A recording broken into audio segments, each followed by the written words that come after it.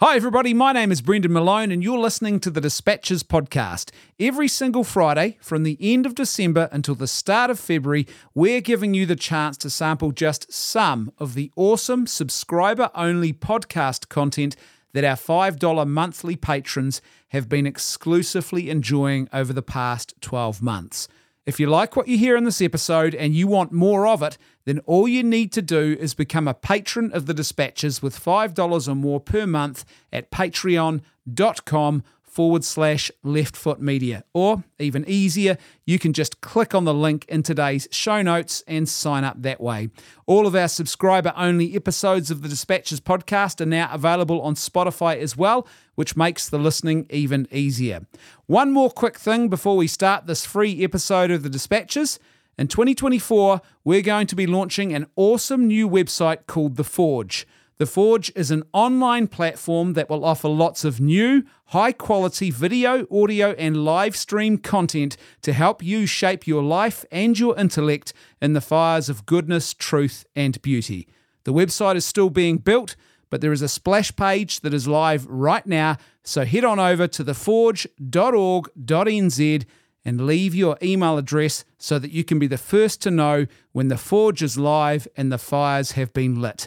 The link is in today's show notes. Right, without any further ado, let's jump into this free edition of the Dispatches podcast, and until next time, don't forget, live by goodness, truth, and beauty, not by lies. I hope you enjoy this episode.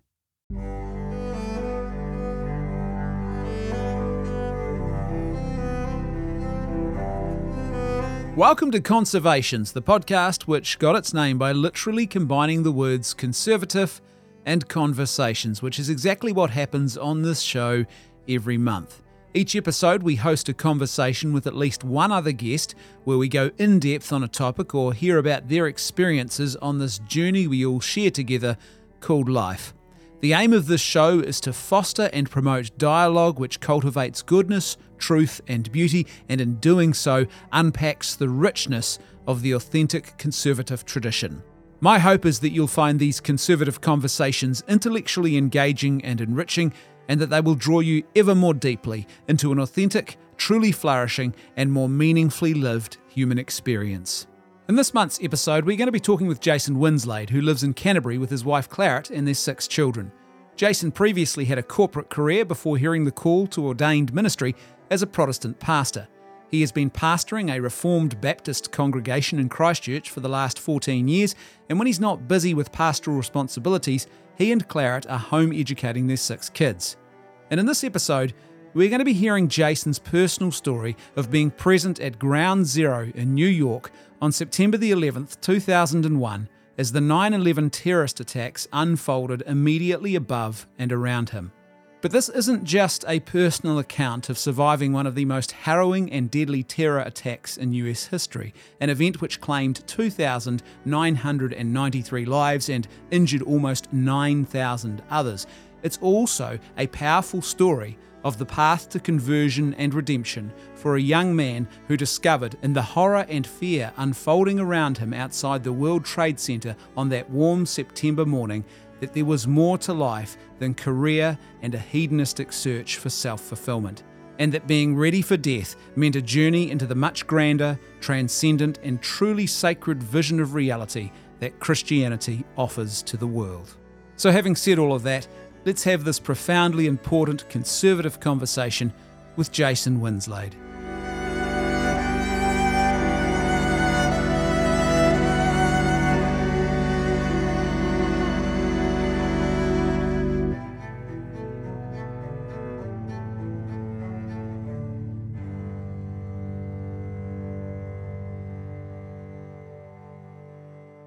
Jason, thank you so much for being here to have this conversation.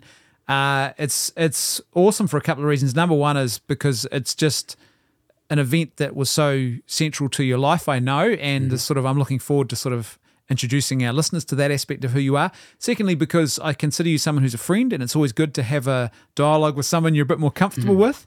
And I think obviously the timing. We're in September.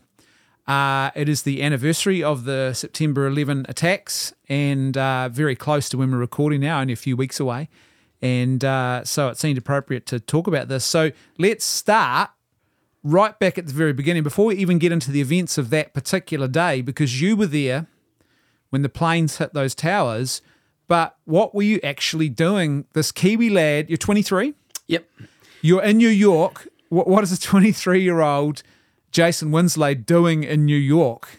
Well, first of all, I just want to say that note that you've actually given away my age. If anyone wants to do the math, so don't get out your calculators. Never ask a lady his age.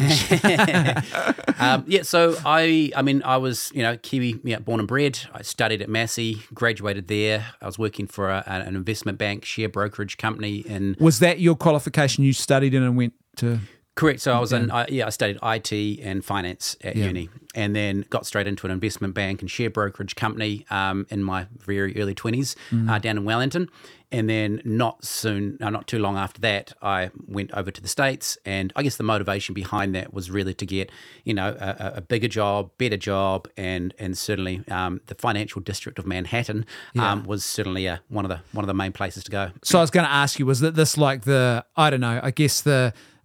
painter who wants to go to Venice and study painting, or the person who wants to study medicine at Harvard? Is this the financial district is where you feel this is the mecca of your profession? It really was, yeah. And I guess my thinking back then, my motivations weren't particularly pure.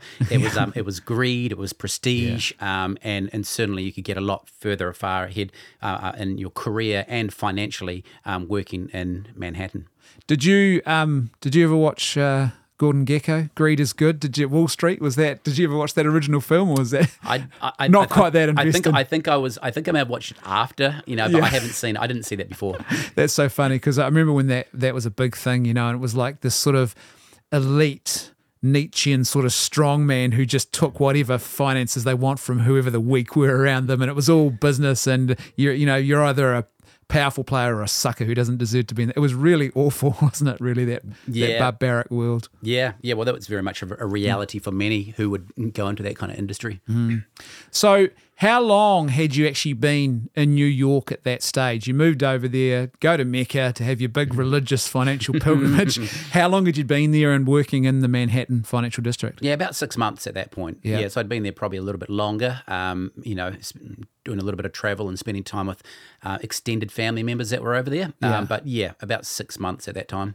Did you know anybody over there, or did you meet people over there? Did you have friends with you? Or? Yeah, not right in Manhattan itself, but I have relatives over there. So my mother's from the States. She was born in the States, which, by the way, gave me my US citizenship and passport, which meant that I was able to go and work without any red tape to have to get through. Oh, that's pretty awesome, eh? And so you're going into work each day, and what are you doing? What is it? What is your daily routine like when you go to work? Are you sell, buy? What are you negotiating deals? What are you doing? No. So I wasn't in stocks or anything like that. It wasn't share market stuff. I was working for an IT company, and that IT company it specialized in trade finance systems. Yeah. And so this is when back in that time they were automating the whole trade finance process. And so there would be software development for companies who dealt in trade finance, and we would do that in-house. But then we'd have to go to the actual companies themselves to go and implement the designs for them, basically computer systems. And there were customers all over the place. So I'd spend about maybe probably 2/3 of the time in the office and about 1/3 of the time outside of the office. I was obviously a junior, 23 years old, so I was just following the seniors and being the coffee boy and what have you. But many of our clients were in the World Trade Center. So my work at that time was about 2 blocks. It was on John Street, about 2 blocks away from sort of larger blocks away from the World Trade Center, and many clients were in there, so it wasn't unusual on any given week or any given day to actually be going into the World Trade Center. Yeah, I was going to ask, so you actually spent a bit of time in that building? Correct. Yeah. What was it like? Because it looks, from the outside, and I remember as a young lad, it just looked like this sort of very impressive, or two monoliths really, weren't they, to sort of, I guess, the American financial and industrial prowess. It looked like a pretty impressive building to be in. It was kind of the man-made version of, say, going through, Arthur's Pass, for instance. You're going through the mountains and you see this, you feel really small because these mountains around you are huge. Well, this is kind of like the man-made version of that. You kind of look up and you feel so insignificant compared to these monster towers. Was there a status, within the building? Like the elites had the top floors and, you sort of worked your way down. Do you remember how high maybe you ever got in that building? I got to the very top because you could, not for work-wise, but you could get up from memory. Yeah. You could get right to the very top and there was sort of a lookout area for people to go up, spectators and so forth. So they knew that there would be interest. They knew that tourists would want to come and so there was allowance for that. In terms of the status, prestige, I wasn't privy to that. Remember, I'm a 23-year-old coffee boy, so to speak. I'm entry level, so I'm not. No, I wasn't privy to any of that kind of stuff. Nobody knows your name just yet. Tell me, what was it like? Oh, by the way, folks, if you hear noise in the background, we've got the door open here today in my office, just a bit warmer finally in Canterbury. So there's a blind that every now and then rattles against the wall, and there's a bit of the neighbour's dog you might hear as well. But you go to work that morning, the morning of the attacks. You get on the subway, do you, to go to work each day? Correct. Yeah. And you get in. And when did you realise something was amiss? Was it when you got off? Was it when you were coming in? You started to hear news. When's the moment? I guess you're starting to realise something's going on here. Yeah. Well, immediately getting off the subway. Really, I lived over in Jersey City, which was just across the Hudson River, and only just across the Hudson River. I was just a stone's throw, and it was the accommodation over there was so much cheaper than in Manhattan, probably like a tenth of the price. Yet wow. I could be at work through the subway. I could be at the World Trade Center in less than 5 minutes from where I lived. Wow. So I was very close. Even though I was officially living in New Jersey, I worked down in lower Manhattan there. How long did that take you to get in each day?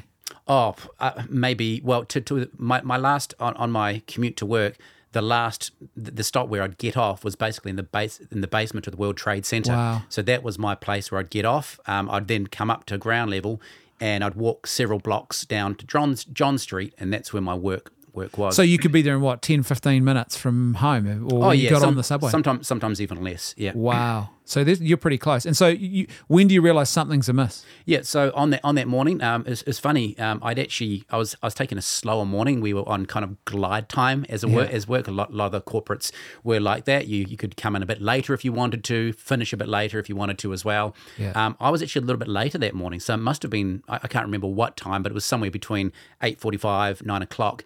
And basically when the doors opened to the subway, that's immediately I knew something wasn't right, because there were officials, and I don't recall for some reason that there were officials that were wearing official uniforms of some sort, not military, but some maybe security or something. Yeah. They were basically down there and shouting at everyone as soon as the doors opened to get upstairs as fast as you can, go.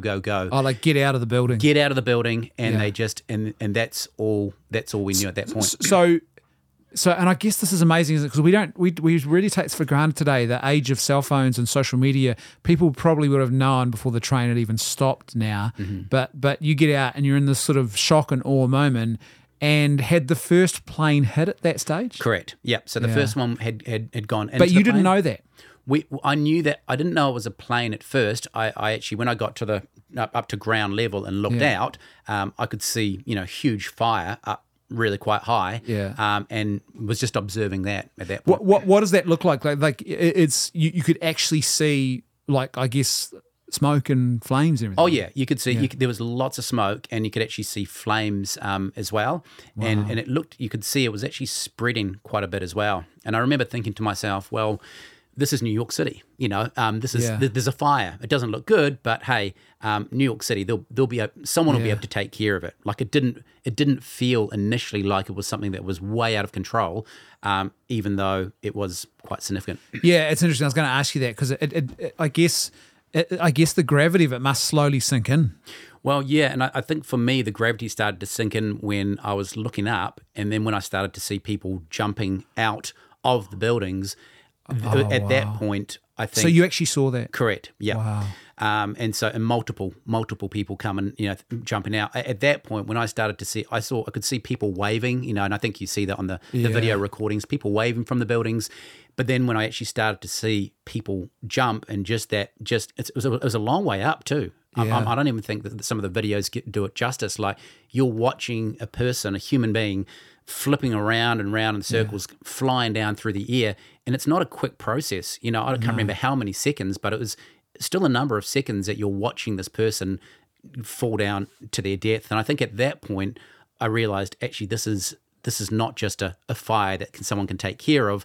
There's some serious casualties that are happening because of it. Yeah, I remember reading something about this some years ago because I've heard people give these woefully inadequate sort of attempts at sort of trying to make moral justifications around why they thought, taking your own life would be okay. And they often compare to the World Trade Center. They talk about euthanasia, for example, and they go back to that incident. But apparently the psychology of it is that people, when they do that, they reckon the majority aren't actually taking their own lives. What they're doing is they climb out to the very edge away from the fire. They climb as far as they can. And then what happens is the intensity of the fire, it's just inescapable at that point. The fire's coming for you. Mm-hmm.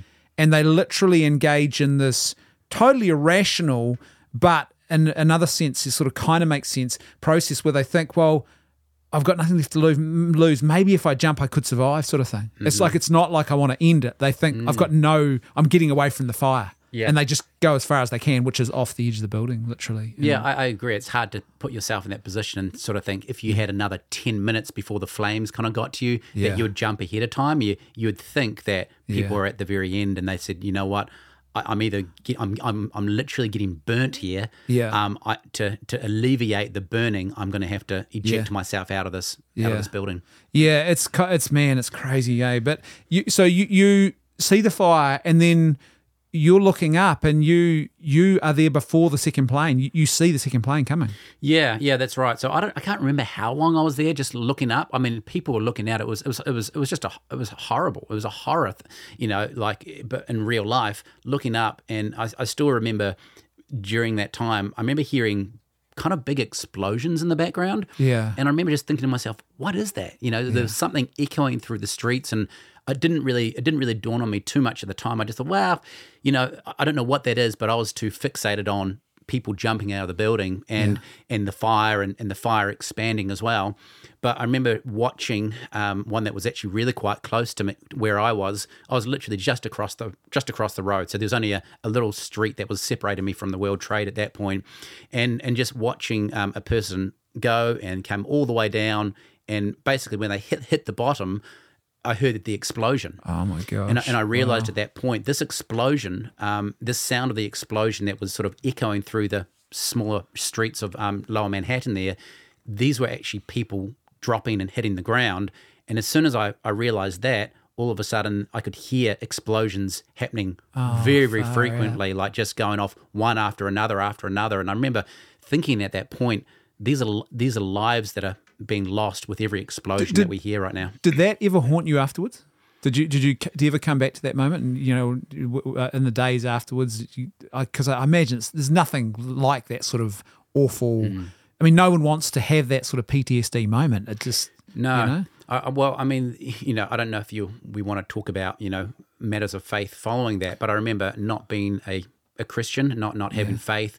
But I remember saying, audibly, actually out loud, I said, God, do something. Not loud, but enough just to look up there. And I remember I think at that point, and I realized how many people were dying, just said, God, do something. And so there was, for me at the time, I don't know if there was, I don't know how much I thought about that afterwards in terms of the people who actually died, but it did get me at a later stage following the event.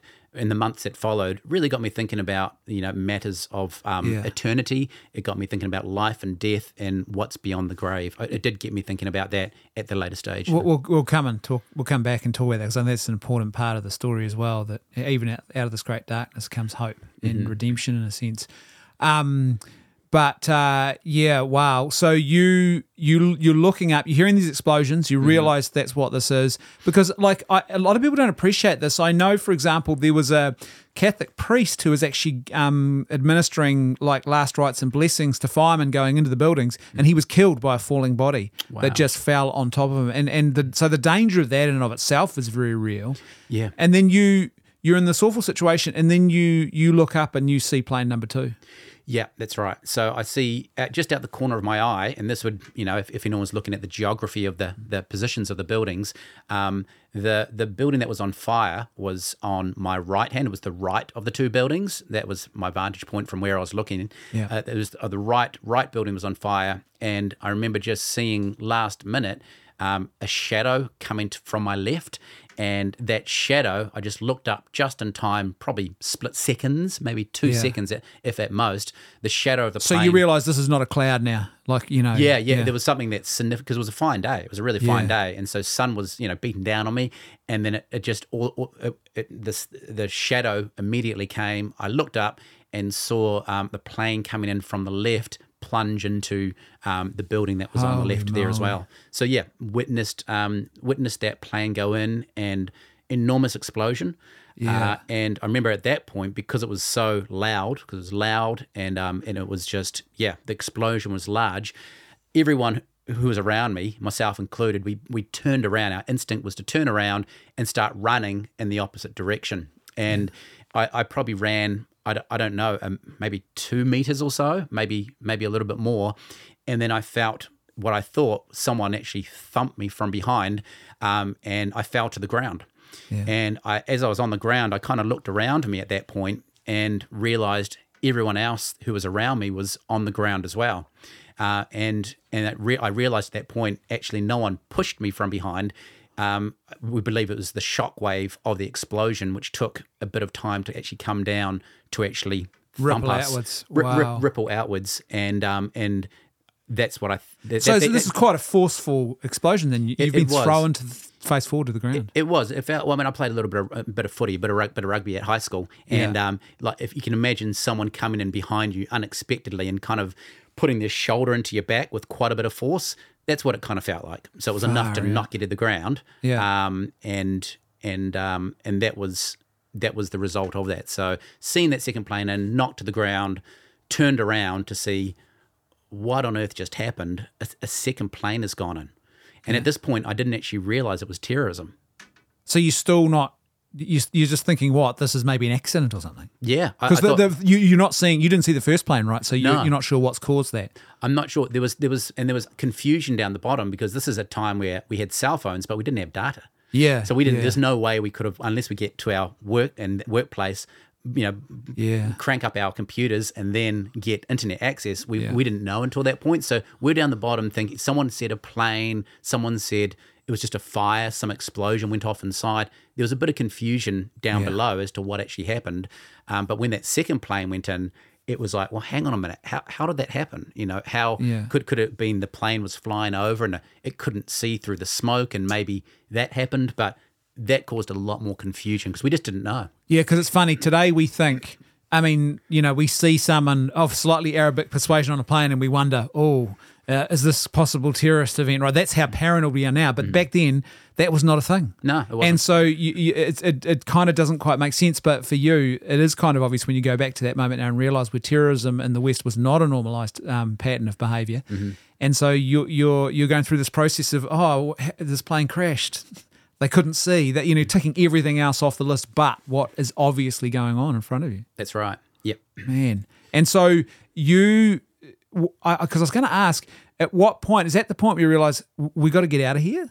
Yeah, for me, yeah. I thought, this Kiwi boy kind of knows when it's a little bit, things feel a little... I'm out of my depth. I'm a wee bit out of control here. I'm going back to the office to make the coffees. That was kind of, well, the thinking was like something is out of control. Like there was a feeling like it's not in control anymore. Yeah. And so basically I ran the 2 blocks back to my work. I remember looking behind me because obviously you see the 2 buildings now on fire, and many of those who I was standing with turned around after the explosion and basically walked straight back to where they were to continue looking up at the buildings because it was just Yeah, I don't know how else to put it. There was a real draw to it because you see this catastrophic, it felt like, events in a sense of, and there was something that really drew you to it. I know I was drawn for the first time when I first arrived, but the second is what caused me to basically run back to my office, which was a few blocks away. And even 2 blocks away, that wouldn't have been far enough away, right? Because of once the buildings came down. Were you still there when they started to come down? I was in my office, actually. So when I say blocks, there were several long blocks, quite long blocks down John Street. I basically got back to my office. On the television, as soon as I walked in, it was all over the news. And at that point, I realised it was terrorism. It wasn't just an accident that had happened. Went up to my office, to my work colleagues. One of them, they were trying to frantically get hold of one of my work colleagues who was actually in the World Trade Center at that time, and so trying to phone his cell phone, but no cell phone coverage because it was all the lines were jammed. Yeah. That colleague in particular, he was actually in the elevator when the first plane went in. He was going up. And then they felt a shake, and then basically the elevator came back down to the bottom, and it just stayed stagnant, and the doors were shut. They wouldn't open. So even when they tried to push the button, they wouldn't open. So they managed to actually get their fingers in there. You know how you can kind of do that sometimes? And they pried open the elevator doors, and then they were able to get out. And so that colleague ended up, in about 10 minutes later, coming in the door. But there was quite a bit of concern that one of our colleagues, and could have been any of us, because we were at least up at the World Trade, at least once a week would be up there. Yeah. So at the office, we were there, and just probably in shock. I think everyone was just in shock. Can you see the towers from that building? Not from my building. So they're sort of you're closed off from the view. Closed off at that point. Yeah.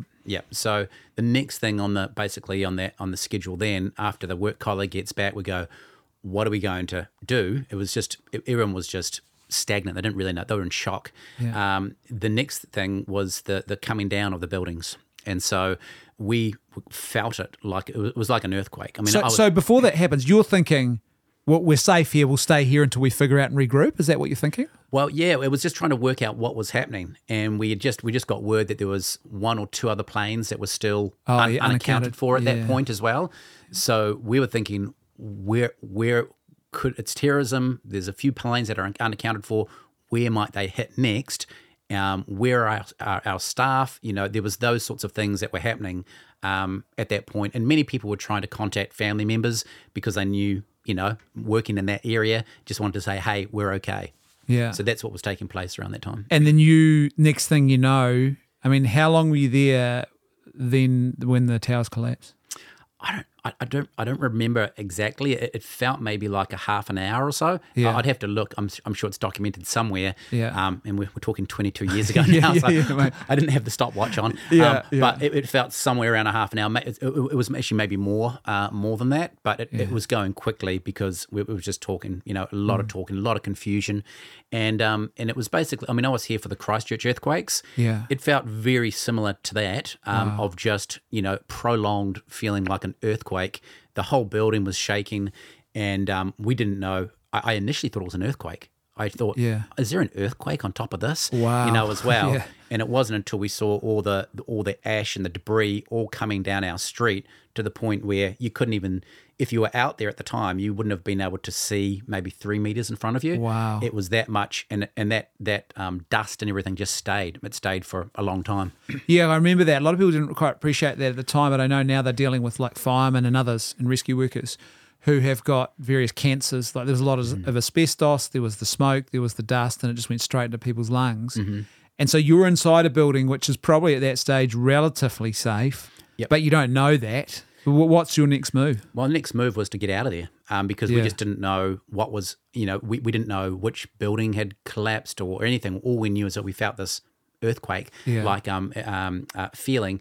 So we were looking outside. We were seeing people fall into the ground, like you say. They were ingesting a lot of the smoke and the dust, debris, that kind of stuff that was coming through the air. People actually collapsing outside as they were running past. I was maybe the 3rd floor up on the building, but looking down, we could see people collapsing. So what we did is whipped off my business shirt. Yeah. Went to the bathroom with a couple of work mates. We wet them. Yeah. And I can't remember why we did that. I remember I was initiating it. I think it might have been some work on the farm once. There was something. I remember doing some farm work when I was as a high school student. And, I remember doing something of a similar nature. Good old Kiwi ingenuity. Yeah, it was, and just wet the business shirt around my face, and then we started to go out from there. And so it was just trying to make our way through the streets of that lower Manhattan to try to get more uptown. And it was quite an interesting feeling because it was this. You have to remember from this young Kiwi guy, he's trying to make something of himself over there, just trying to go to work on any given day. But now here I am with my business shirt wrapped around my face, work colleagues behind me. One of them has a map because we're trying to figure out which streets do we go down. It was really hard to see. Yeah. And then we had to start actually strategizing at the time, going, should we shoot down this way? Like, which way should we get out of here? One way was where the Brooklyn Bridge was. And I remember just thinking to myself, we actually said, let's not go down there because we know there's a plane that's unaccounted for. Oh, yeah. What if we go over there and that's another big landmark that the plane might go into? So it was quite an unusual feel of, again, a young Kiwi guy trying to think, how do we get out of here? And it felt like, you're almost put into a war situation and strategizing in the lower. And you're having to navigate on your feet and you're having to Correct. figure it out, strategize on the go. It's not like you can't, it's not like you can Google. No, yeah, exactly. That's right. And even if it was possible to phone someone to ask, all the phone lines were jammed, all the cell phone lines were jammed. So Are you walking or are you running at this stage? walking. And is it what? There must be a sea of humanity around you. Yeah, not as much, not heaps. It was hard to see because, like I said, maybe 3 or 4 meters in front of you is as far as you could see, but you couldn't see beyond that. So it was our visibility was really limited. Yeah. We'd obviously see people that would come past us, but there wasn't heaps of people running around. Everyone is heading out of town, though, I'd imagine. Yep, heading uptown. Yep, trying to get up because the other way, south of the city where we were, which it was just the river, it was the Hudson River, and there's no way to get across there. So everyone was kind of making their way uptown. Wow. And so, when do you realise the full extent, I guess, of what's happened? You must have. Word must have started to spread. Look, the planes have hit, towers have come down, and it's terrorism. Yep. Well, it wasn't until I got probably more uptown. So one of the work colleagues actually had an apartment up. I can't remember where, but up quite a bit further. So we got out of the smoky area, got up a little bit further.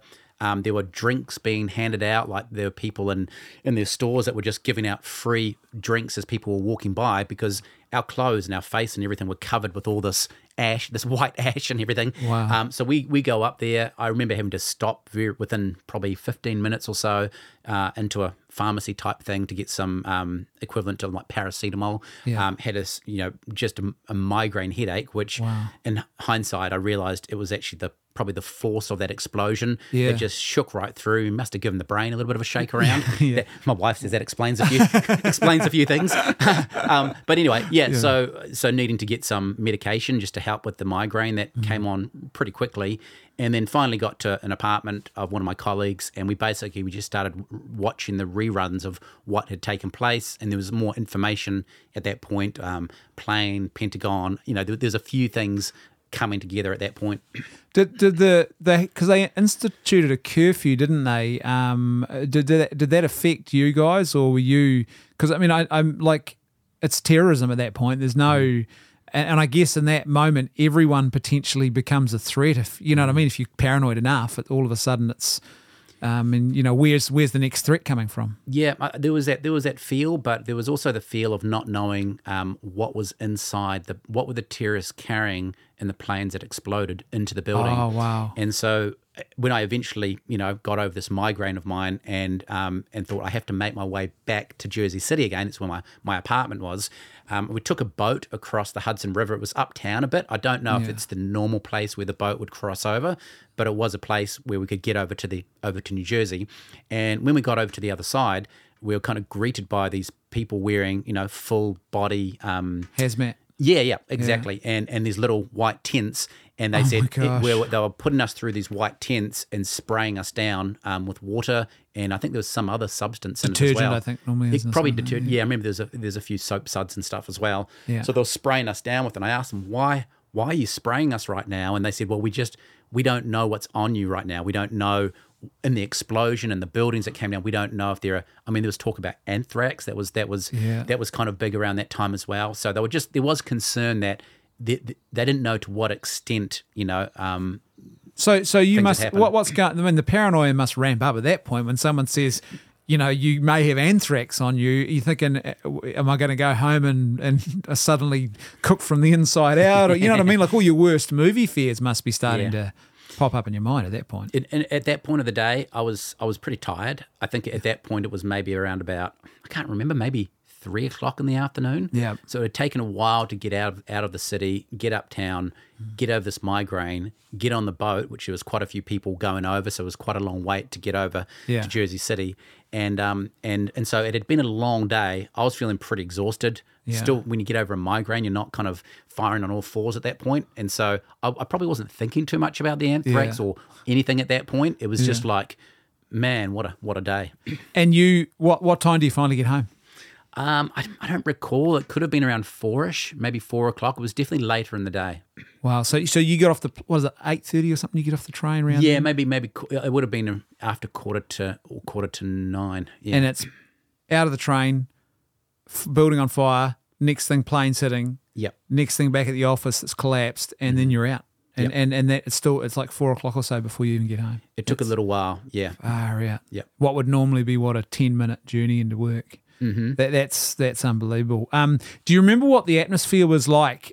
Because obviously you get home then, and I mean everyone. Like I remember back here in New Zealand, I actually remember I was leading a school retreat for a group of high school students, and even the next day we were still watching reruns of the footage. And I still remember where I was that morning when the news of it, and like there was an atmosphere even over here. So it must have been a real intensity of the atmosphere of what's going on. It was. People were just shell shocked. They really were. And I think where I was, my apartment in Jersey City was just literally across the Hudson River. So from my apartment, I could be looking out and just see all the smoke. There was a lot of military presence, so there were jets that were coming over the top frequently. Fighter, Air Force jets that were coming over. I don't know what they were doing. Yeah. There were military helicopters that were flying overhead. I don't remember if it was a tank like it wasn't a tank, but it was similar to some military utility vehicles that were driving around the streets where I was at that time. And it was just like a ghost town. Like no one was out and about. Shops had shut down. It was just, you just saw fire across the Hudson River and where the World Trade was. And just, it did feel very much like a ghost town. Were you talking to people, or like, I mean, I guess you must have rang home at some point and said, hey, look, your little boy's okay, Well, what's going on? I wasn't able to do that, and that was probably quite a concern to my relatives and friends back home, and even my friends there as well, because the people who I shared the apartment with, they knew where I worked, and they knew where I was the only one that my final destination was the World Trade Center, and they hadn't heard from me. There was no way of phone to get out with the phones or anything like that. So they hadn't heard from me from that morning until 4 o'clock or whatever when I eventually come in. Yeah. Family back home were beside themselves because they knew where I worked, they knew where I was, but for that period of time, which is quite an extended period I mean, you're talking, 7 hours or so, where you just haven't heard yet from, someone who you actually personally know that was most probably at the site at that point. It was a long time. So first point of call for me was just emailing, because I still couldn't get out because of the phones, but just emailing relatives and friends to say, and a big group email to say, I'm okay. Yeah. That's what happens from there. You obviously you came back to New Zealand. Was it pretty quickly after that you thought, oh man, this is it? That's come to a screaming, crashing end, my career in Manhattan? Yeah. Or was it a bit more drawn out than that? How long before you got back to New Zealand? It was only a couple of weeks, so pretty quickly. So you booked yourself a flight, sort of thing? Yeah, that's right. Yeah, booked myself a flight. See, the thing is, there's no way I could actually commute over to it was all cordoned off down the bottom of where my work was. And so there was questions about how can we actually get to where we need to. It was an IT company, so they did have servers off site, and they were trying to reconstruct some things. But we had a lot of customers in the World Trade Center. I mean, business had just basically shut down. There wasn't a whole lot to do at that point. I was told, hey, just don't come. There's no way you can come in anyway. And so that was the situation. So I managed to go down to the Jersey Shore, which is just basically on the beachfront. I had relatives down there, a couple of hours from there, and I stayed with them until I was able to book flights and until flights were open again because they had shut them all down. Yeah, they shut down everything, right? Shut them all down, and then very shortly after that, I was back to New Zealand. What was that like? First of all, I imagine there would have been a lot more intense airport security all of a sudden because you would have literally gone from 6 months prior flying into the States to all of a sudden flying out under this new intensive, invasive anti-terrorism security measures. Oh, it was pretty intense. I mean, there was military with, I don't know, full-on, assault rifles walking around like everywhere, and you had dogs, assault rifles, and all the rest of it. I remember I felt really bad for an Arab person who was actually on our flight. Oh, wow. We're all waiting just in those sort of like departure lounges, and everyone's thinking the same thing. Everyone's on edge, like big time, and you're looking over at this one guy, and he has, he's wearing a head covering headscarf, and we're looking at him and we're going, oh dear, and that you could tell he was feeling the weight of that as well. There's no way they could have got anything on the plane because the security was so tight, but you kind of felt for those who may have looked similar to those who may have been responsible for the others. So. Yeah, because I guess for him, he gets on a flight and everyone's thinking about that incident and it's just the fear and the horror of it all was so raw that, gosh, yeah, you're right, it must have been. Imagine being that guy. Yeah. So a couple of weeks, and I was back home again. What did you come back to work here, or what did you do? Not initially. My folks have an ex sort of hunting fishing lodge up at the top of the up in Pelora Sound, actually up in top of the South Island. So I just thought, hey, that'll be my first point of call. Yeah. As soon as I got off the plane here, the Paul reporters from the Paul Holmes show. Now I'm showing my age. They were there, and they basically followed me the whole way from, where did I fly into? Auckland, Wellington, I can't remember, all the way down to where I was actually living. So they knew, so they must have, been looking at manifests and figuring out Kiwis coming home from New York or something? I don't know what it was, but they were basically filming me and interviewing me the whole time as I was walking basically off the plane until I got down to my folks' place. So they basically just followed me the whole time. And just, that was the furthest thing from my mind. I didn't really feel like being interviewed at that point. But I did interview and they did put a spot on Paul Holmes that night about the experience. Well, that's another thing we've both got in common. We've both been interviewed by Paul Holmes. I was on his radio show though. Wow, so that's amazing. They must have, back when journalists probably did their legwork, right? And they must have gone, okay, well, there's this guy, this Kiwi guy, we know he's been there, he's coming back to New Zealand, and far out. But that's intense though. So and that's a couple of weeks later, and still there's this interest in Kiwis who have been in the hot zone of it all. Yeah, that's right. Well, I mean, they'd only just opened the airport, so they were just starting to get people out. It was a while. I can't remember how long. There was probably at least a week or something that they just didn't open while they ramped up their security measures. So you're in the Pelora Sound. You're away from everything, just trying to get your head back together. Yep. Did you have people? Did it ever become a thing where you sort of, once people figured out you'd been there, they were constantly asking you about it? Did you get sick of it? Did that become a thing ever or not? Maybe. I didn't really feel to keep on talking about it and running over it. Yeah. Didn't really feel to talk too much about it. But at the same time, I realised there was an initial curiosity, so I sort of wanted to leave room for that as well. Did you, how were you feel? I guess you must have felt relief to be back in New Zealand and to be back on terra firma in a place you knew and away from all of that. Yes and no. I mean, because you have to remember, I went over to the States with a kind of bigger ambitions in mind. Yeah. I had a lifetime in mind, and then to have that kind of ripped out from underneath your feet, and I had no plan B. There wasn't any plan B. Wow. That was the plan. Yeah. And so there's quite a bit of confusion from my side of going, well, this has happened, but what next? People would ask me straight away, so what's the plan? And I'm like, I have no idea what the plan is right now. I've been working in this particular direction, and now this is no longer a reality anymore. I don't know. I just didn't know. Yeah. So I mean, I guess it's just in a sense you come home and the isolation of that must have been pretty intense because it's like you say, a whole world has collapsed. Yeah. It's not just an event. Yeah. Did you know your wife Clara? Did you know each other at that stage? We did. Yeah. Yep. So we had dated for a while. We were still really good friends before I went to the States. And so, yep, we weren't married at that point. But yeah, we knew each other and were good friends. So this is the bit I think is probably the most important part of the story, really, in a sense, is you've talked about that fact that you're standing there and you say, God, do something. Probably the prayer of an honest man, right? The prayer of Job, sort of in a sense. And there's this wrestling with God, this beautiful, Jewish tradition. Jacob wrestled with God, right? And there's sort of this wrestling with God that begins there for you, doesn't it? And that tell us a bit about your life before 9/11. I mean, obviously there's the financial incentive and everything else, but how would you describe your life before that point? Yeah, well, I mean, from a purely, from a spiritual point of view, God was the furthest thing from my mind. By nature, I hated God. I didn't want anything that He wanted for my life. I enjoyed life. I enjoyed the party lifestyle.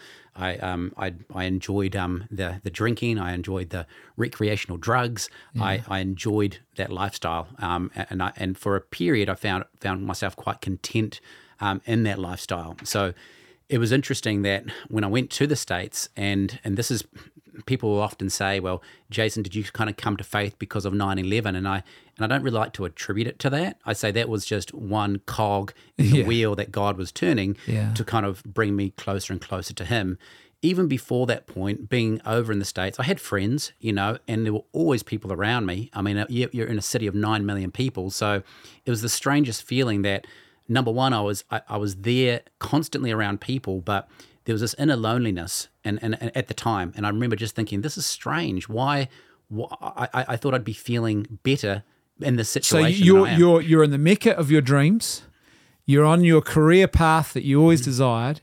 You're in the city that never sleeps, the Big Apple. You've got all the hedonism and self-gratification you could possibly want to put your hands on, I suppose, to a certain degree, and you're still not happy.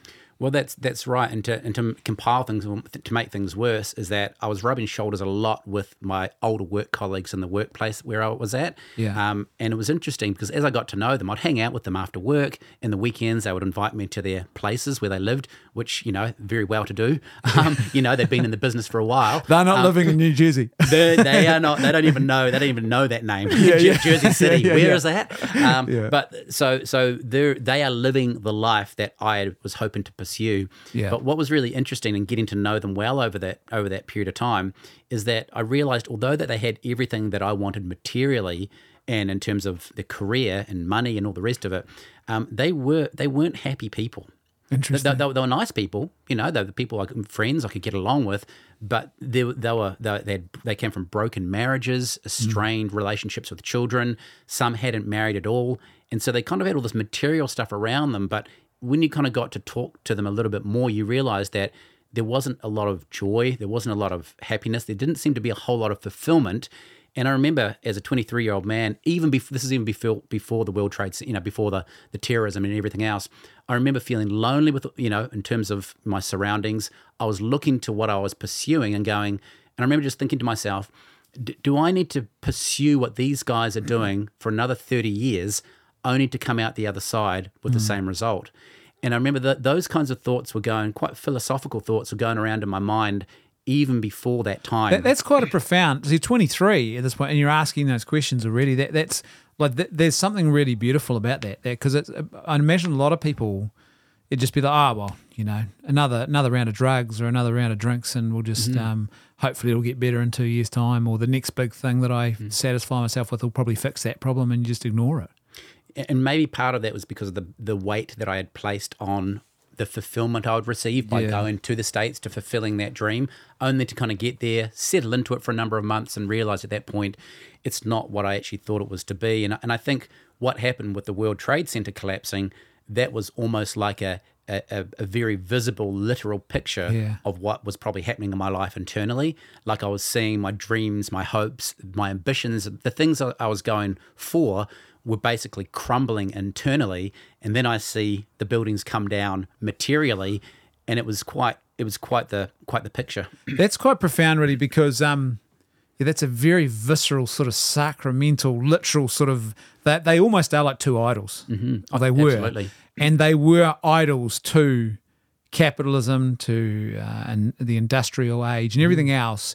And also, they very much typify that 80s and through the 90s. Probably the 90s was the best, most settled period, I think, in the West, you'd have to say, particularly financially and where everything was at globally.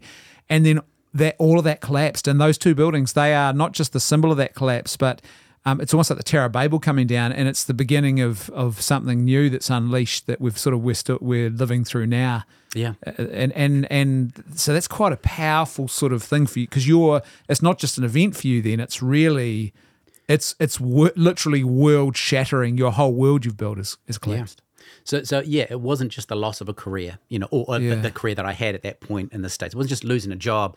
It was a lot more that was going on for me personally when that time happened. So when I come back to New Zealand, I'm trying to process all of that. So I'm processing, the dashed dreams or the perceived fulfillment in it going in a certain direction. I need to find that there probably isn't what I was looking for in that particular direction. Coupled with that, there was the reality of my mortality, and I'm thinking about life and death. And I guess that's where I was saying a bit earlier on, thinking through those who had died. They were just going to work the same as I was going to work. Yeah. They had no idea that morning would be their last for quite a number of them on that particular day. And so it got me thinking about, I guess, the eternal things and going, what happens, is there life after death? What happens when a person dies? And started to think a little bit more carefully around those things. Now, for me, I actually went to the Bible. I started to read the Bible. Was that an instinct you had? Why the Bible? Some religious education in high school. There was some religious education classes there. I remember very early on, I remember going to Sunday school a few times. I mean, that had ended quite earlier on. So in my younger family, in family life, but there was some default to when I'm looking for something I wasn't going to Buddhism or Hinduism. There would seem to be Christianity was my go-to, because there was at least that was the only thing that I was familiar with at that point. Yeah. So I go to the Bible. I start reading the Bible. I'm looking for answers. I'm going, what is the meaning of life? What happens after a person dies? Those kinds of questions going around in my thinking. And for me, over a period of time, probably about 7, 8, maybe 9 months or so, I can't really put it down to any one conversation or any one teaching I might have listened to, but just through reading the Bible, I started the Gospel of Luke, I think it was, and just started reading, trying to look for answers, really. And I think Shine TV was out; it just come out around that time, so there was a couple of, a lot of it I probably wouldn't recommend, but there may be one or two that were in there. I remember hearing, I remember talking to some Christians as well, and just about, because again I was looking for answers, and I recall getting to a point after about a 9-month period or so, 8 or 9 month period, just feeling that wow, I've actually learnt quite a bit, over this time. And it wasn't until I went up to Wellington again, where I had lived. I was visiting Wellington. I went into a church, I think it was called The Rock at the time. Yeah. Just as a one-off, went in for a service. I don't remember anything they talked about, but I, as I walked out, there was a little pamphlet on baptism. And I took that home, and it basically had a list of little check boxes on there. And just it said things like, if you believe that Jesus is the Son of God, if you believe that you have sinned against God and your sin is against God, if you accept and acknowledge that your sin deserves the punishment from God, and I think there was hell in there as well. If you believe that Jesus, came to earth, died for your sin upon the cross, if you believe that he rose again from the dead, it basically went down this checklist of the gospel message. Yeah. And at the end almost of it, like the Apostles' Creed sort of thing, was it? Kind of, but not as it was. Similar, but little check boxes. It was designed for someone who would be going, do I have enough of the truth, of understanding of truth, to actually be able to call myself a Christian? And so I go down this list, and I'm looking at this, and I'd been, I could identify with it all. I'd been walking around with that remorse for sin. I had lived the party lifestyle. I had done all the things that the world sort of offers and says you'll find joy and fulfillment in these things. I'd exhausted as well as I could all of those things, only to find that there was nothing apart from a lot of remorse, a lot of guilt. And when I came to realize the gospel, when I came to realize actually my wrong wasn't just against myself or others, but I've actually sinned against God here. And I have one day I'm going to have to meet my maker, and it could have been back then, would I have been ready at that time? And I came to a point of realizing, actually, I wouldn't have been ready. I wouldn't have been ready to meet God. I wouldn't have been ready to meet my maker. And if I was to be put before him at that point, it wouldn't be heaven, it would be hell. Wow. I'd get what every sinner deserves. How far after 9/11 is this? This is about maybe 8-9 months or so after that. And so when it kind of all comes together, when I came to realize actually this is what Jesus Christ has done, he's come as a substitute to pay for my fine, for my sin on the cross in my place. I'm then looking at this little sheet on baptism, and I'm going and I read down this list, and I handed it over to Claret, who is now my beautiful wife. We weren't married at the time, and I remember handing it to her and saying, "Hey, Claret, I've just read this, and I think I'm a Christian," is what I said to her. And she too was on this journey with me. Again, that's a different story, but a parallel journey with me in terms of her faith. She read down the little pamphlet as well and goes, "You know what? I think I am too." Wow. And it was that very day I went down to my stepfather, who was a very new Christian himself. And we said, "We are Christians, and we would like to be baptized. Would you baptize us down in the ocean right now?" And he stumbled around a little bit trying to ask us some questions and to make sure, do these guys actually know what they're doing right now? I think it may have taken him by surprise. We convinced him enough that we did understand what it was, and he took us down to the ocean and baptized us that very day. And that was really the beginning of, I would say, of the mark of my faith walk with Christ. So. Because that's quite a profound journey. Less than a year later, like this is your, this is your wrestling with God, and it's literally, when you say God do something, He did, but not in the way you probably thought or wanted at the time. But there was something started to happen. Yeah, and that's right. Just wasn't what you expected. You still that wasn't the end of the journey though, in a sense either, because you're now a minister, you're a pastor of a church, but you started out, I guess, maybe sort of an evangelical Christianity is where you started? Yeah. And you're now in a Reform tradition. Yeah. So, I mean, for me, it started on my day of baptism. Obviously I was converted at some point before then. I don't know when. I don't know when all those truths all came together, but that little pamphlet was an acknowledgement to say, wow, I have been searching and I now believe, trusting in these, prepositional truths of the gospel. So at that point of baptism, I remember being baptized. I remember looking out over the water in Pelora Sound, and I remember just in the quietness of my own heart, just saying to God, God, I'm either not in or I'm fully in.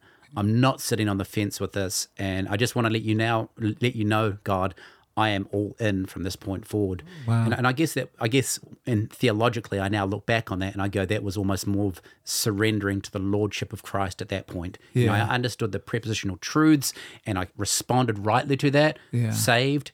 But that was a distinct moment that I remember thinking to myself, I'm all in here. But I suppose from my side, what did I have? What else did I have? I hadn't really pursued.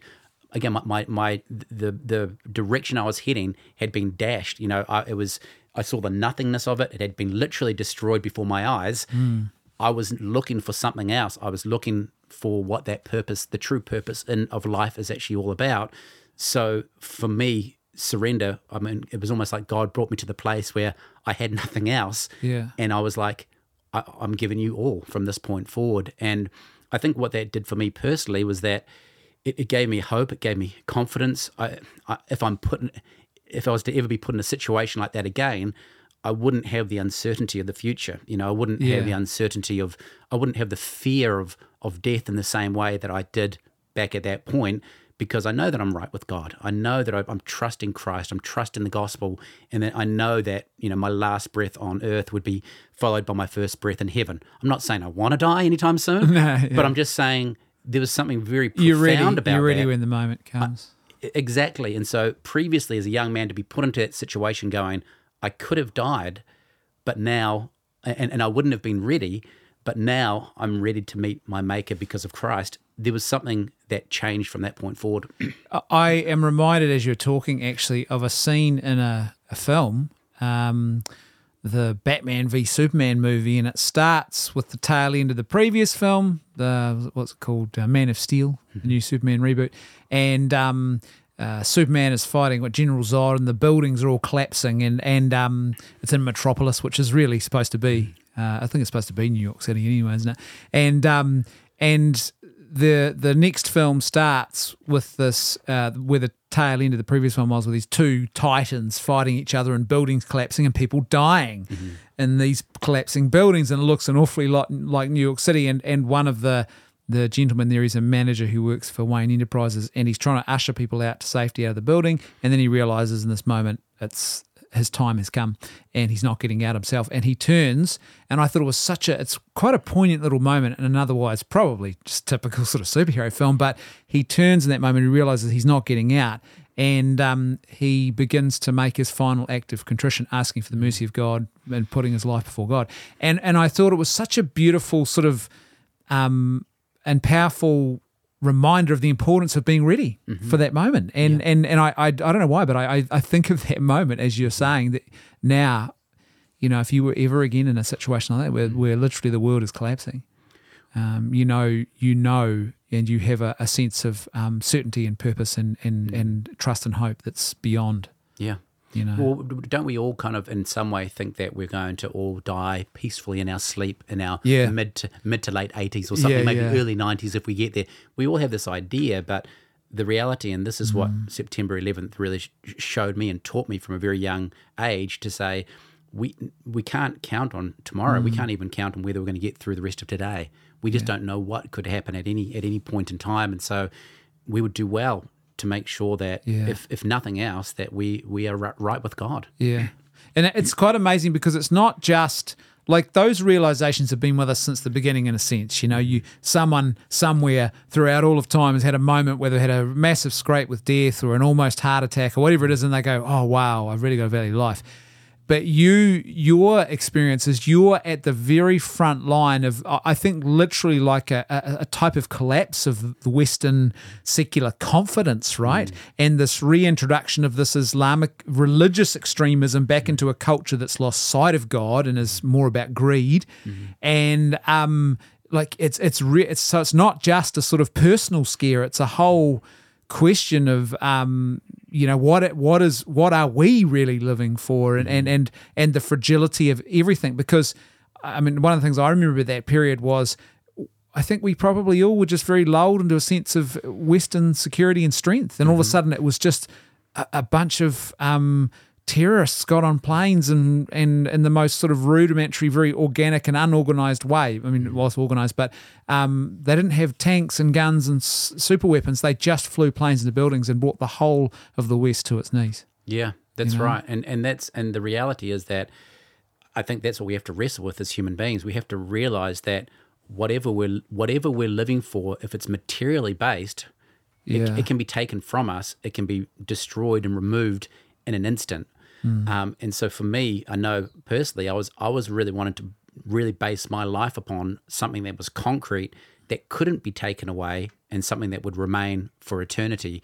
And this is where living for God, wanting to pursue His will, that's where that confidence came from, and the joy and fulfillment that comes as a result. Because I know, regardless of what some crazy terrorists might do, they cannot take that away. They cannot not actually take that away. They may take my life, but they can't take away the things that I'm working for, because they go beyond just the here and the now. They are eternal. Have you ever watched docos or films about the 9/11 event? And if so, what's that like for you? Yeah, not for quite some time. I wasn't interested at first to watch anything about it. So you wanted to avoid it, or I did. I didn't really want to keep on thinking about it. I mean, there was still, for a couple of years afterwards, when I'd hear a plane above my head, I would look up straight away. Wow. And it just kind of caught my attention a wee bit. I felt a little jittery. I didn't think I had any post-traumatic stress, but those who were around me, in hindsight, and even now my wife says, you had changed for a little while It may have been a year or so after that, just a little bit more irritable, maybe a little jumpy. I don't know, maybe some of those sorts of things I saw, but I kind of avoided watching things of that nature. It wasn't probably until I remember seeing things maybe about 10 years on, I think maybe that 10-year anniversary, and I looked at it a little bit more, and a lot of healing had been done. That's quite a wee way afterwards. So, because you experienced hell on earth that day in a sense, and I can understand why. So it's full 10 years later before you... It may have been less. I just don't recall. But there was a period that like? Of time. Did it pull you back into the moment? A little bit, yeah, a little bit, especially when seeing the people falling out of the building. I think that was probably the biggest thing for me when I saw that. Yeah, because I watch a documentary and I see the horror of that, but it's an abstract thing. Mm-hmm. I guess, like for you, that was, you lived that reality. It's a whole different sort of thing, right? Yeah. What's the event itself like? I mean, it's so much is encompassed in this event. Like we talked about, the collapse of Western supremacy and all that sort of stuff. But so it's hugely political. It's also a very personal lived experience for you, but it's also a spiritual thing for you. When you think of it now, how do you think of the political context, the Islamic terrorist aspect of it, or is it still this sort of moral, spiritual, personal thing primarily for you? Probably more the personal, spiritual side. I haven't really thought more into that side of it, the political side or anything like that.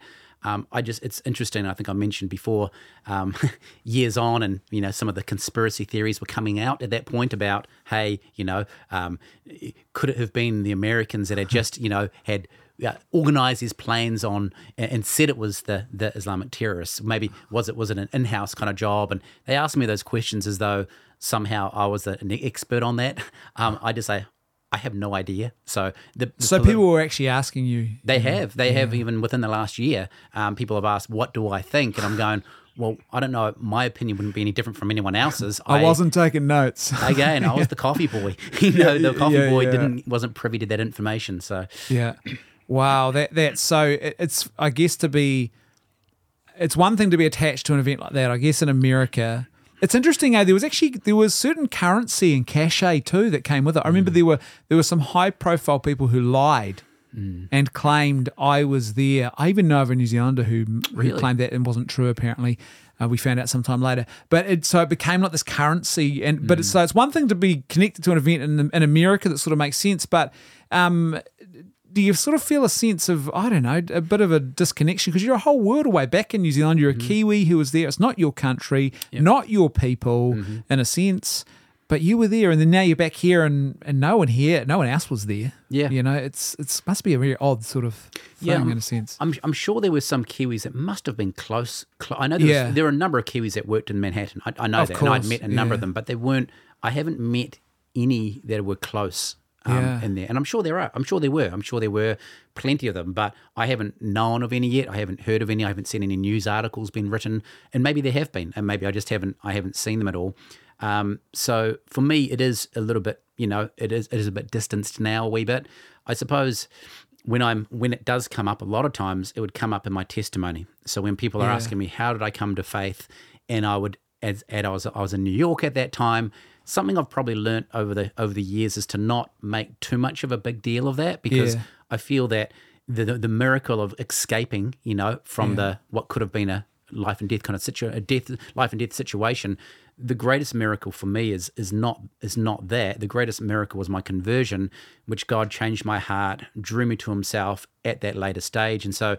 I'm cautious on how sometimes I talk about that event because I don't want to take the shine away from in my life, which was the greatest thing, which was actually my conversion. Sometimes I'll talk about my testimony of coming to faith, and then I get to the end of it, and then instead of saying, "Wow, isn't God good? Isn't He gracious?" they'll say, "Hey, so let's talk about the Twin Towers," and I feel that kind of can sometimes take the shine away from the most significant part of that, which was what followed.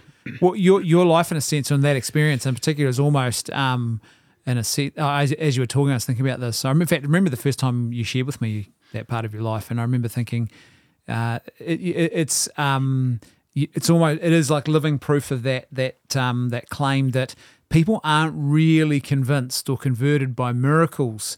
Instead, it's almost the necessity of God that brings people to that point of, I need God. Yeah. It's not I saw something phenomenal or I survived something, so therefore I suddenly realize God's real. No, that might be part of the journey, but it's not so the miracle, like you say, is not really in that moment. It's afterwards. Yeah, and people don't need to see miracles in order to believe that there is a God. They need a change of heart. That's what they need, and we see that in the gospel accounts where the religious Jewish leaders come to Jesus and say, "Show us a miracle, and then we'll believe." And it's like, I mean, how many jolly miracles have you already shown them? They didn't believe. It wasn't a matter of evidence; it was a matter of a heart, and that's when I think back to the Twin Towers. That's very much what it is for me. I don't attribute my conversion to the Twin Towers at all. I attribute it to a gracious God who reached down and saved me and changed my heart and allowed me to believe the gospel. It wasn't some towers coming down that did their work, Yeah. It's that's such an important point, right? That notion of we often think the big event comes first, but in actual fact, it's I think that there's a real importance in a willful sort of movement towards God, even if you're not sure. It's like I think He always rewards that, and I think about our own lives, and I remember I can't remember exactly who it was, but one of the great medieval Christians, apparently he would wander around saying to people, he had a challenge for them. He would say, "Live your life as if you're a Christian for a year, and then see what happens. And if you don't like it, well, great. And if you do, see, and there's something kind of profound about that sort of, that sense of, and in our own lives where we're looking for these big moments, when in actual fact, if we don't cultivate the object of our faith, which is God, then we don't cultivate God, we cultivate that relationship. We're not going to see any fruit from that. It's not like you have barren ground and you're like, come on, give me a bit of fruit now. It's no, you've got to seed the ground, you've got to, and then after all that toil, along comes a bit of fruit. Suddenly you're like, that's, I know, there's sort of almost like Hansel and Gretel, the breadcrumb on the path, but we're constantly seeking out the breadcrumbs rather than the path, if that makes sense. It can be, and it's always going for the the novel, being attracted to the novel rather than just being faithful at the day-to-day stuff sometimes. So yeah. So for you now, we'll try and put a neat little bow on this and wrap this up. I've loved this conversation, Jason. It's been awesome, and thank you for talking about it too, because like you say, you try not to make a big deal out of it. But for you, what's the anniversary like? Does that signify anything for you, or is it just sort of come and go now? It comes and goes, and I often wouldn't say anything. Sometimes I have some relatives, and especially relatives still in the States who are kind of around my age. They might do a Facebook post and maybe tag me in it, when it's September 11th. I personally don't reminisce about it too much. I know when it comes. Like I go, it's September 11th today.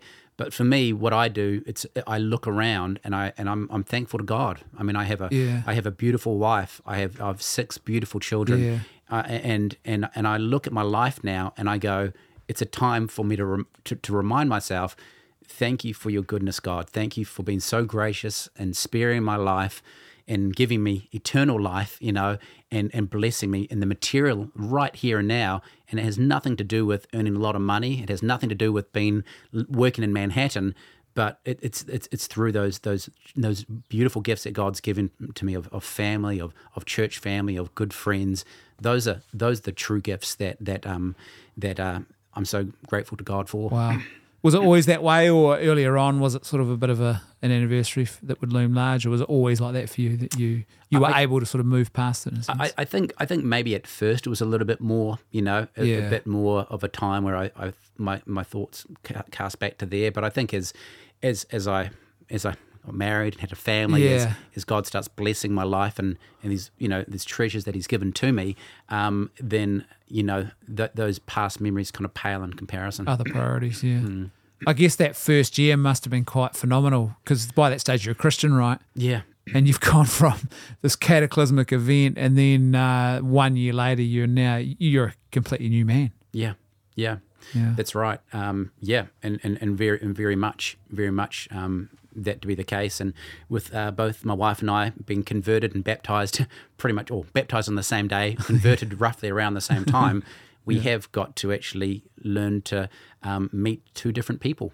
We knew what each other were like before Christ, and we now see what we are like in Christ. I mean, I love that scripture. It says that if anyone is in Christ, he is a new creation. Old things have passed away. Behold, all things have become new. Wow. And that's been a real, 2 Corinthians 5, a real just life verse for me, because I've seen just the contrast between the old and the new. And God is good.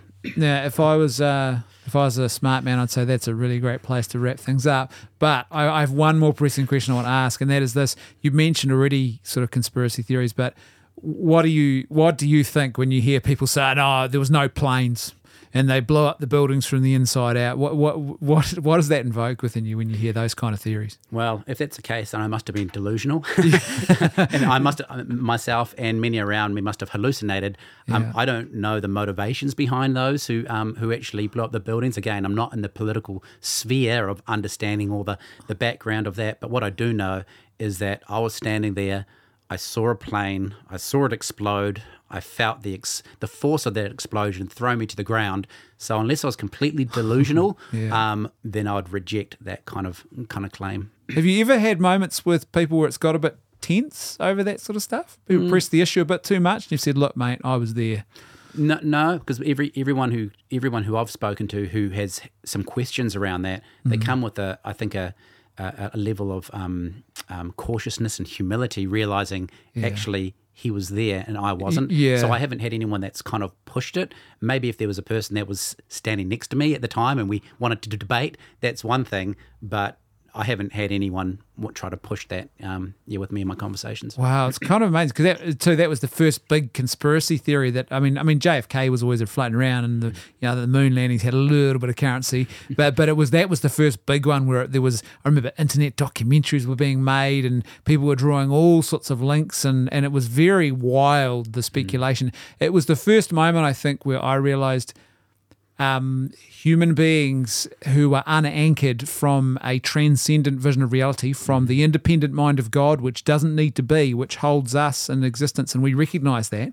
And as Christians, we say, this is God. We make ourselves subservient to Him. All of a sudden, reality, I think, falls into place a bit better, and you're able to, I think, grapple with suffering and crisis. But this was a moment where I realized a lot of people that had gone. I look back now, probably more so now, and recognize it, but they'd lost that anchor. And so what did they do? They just started going into wild conjecture to try and make sense of this otherwise seemingly not just unexplainable but unsurmountable bringing of an empire to its knees, in a sense, Yeah.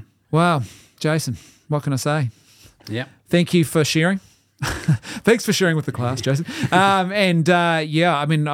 think you're both you and Clara. You're good friends to us. It's awesome to have another fellow traveller on the journey. But also, I think just your faith is a real beautiful witness to God and His goodness, and that's something that I think our world desperately needs more of right now. So thank you. No worries. Thanks for having me on.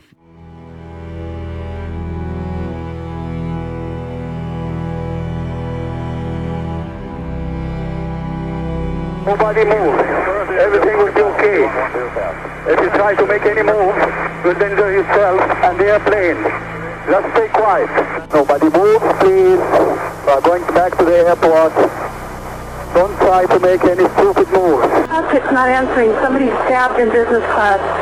And I think there's mace that we can't breathe. I don't know. I think we're getting hijacked. Anybody know what that smoke is in Lower Manhattan? I'm sorry, say again? A lot of smoke in Lower Manhattan. A lot of smoke in Lower Manhattan? Coming out of the top of the World Trade Center building, a major fire. Hey, can you look out your window right now? Yeah. Can you see a guy at about 4,000 feet, about 5 east of the airport right now? Looks like he's... Yeah, I see him. You see a guy... Look, is he descending through the building also? He's descending really quick, too, yeah. Well, that's... 2,500 feet now. He just dropped to 800 feet in like one sweep. That's another situation. Another one just hit the building. Wow. Another one just hit it hard. Another one just hit the World Trade. The whole building just came apart. Holy smokes. You got United 93? United 93. Stop the Chardonnay, yeah. It descended. What's that? I just saying, it looked like he descended I there. don't think so. United 93, verified 350. United 93, Cleveland. Go ahead, Frankie. Do you have United 93 south of Shark? We hear some funny noises. We're trying to get him. Do you have him? No. The captain, please sit down. Keep remaining sitting. We have a ball boat. United 93, have you got information on that yet? Yeah, he's down. He's down? Yes. When did he land? Because we have confirmation. He did not land. Oh, he's down? Yes, somewhere up northeast of Camp David. Explosion now, raining debris on all of us. We better get out of the way. It was on purpose. You saw a plane? Yes, I just saw a plane go into the building. Why do you say that was definitely on purpose? Because it just flew straight in.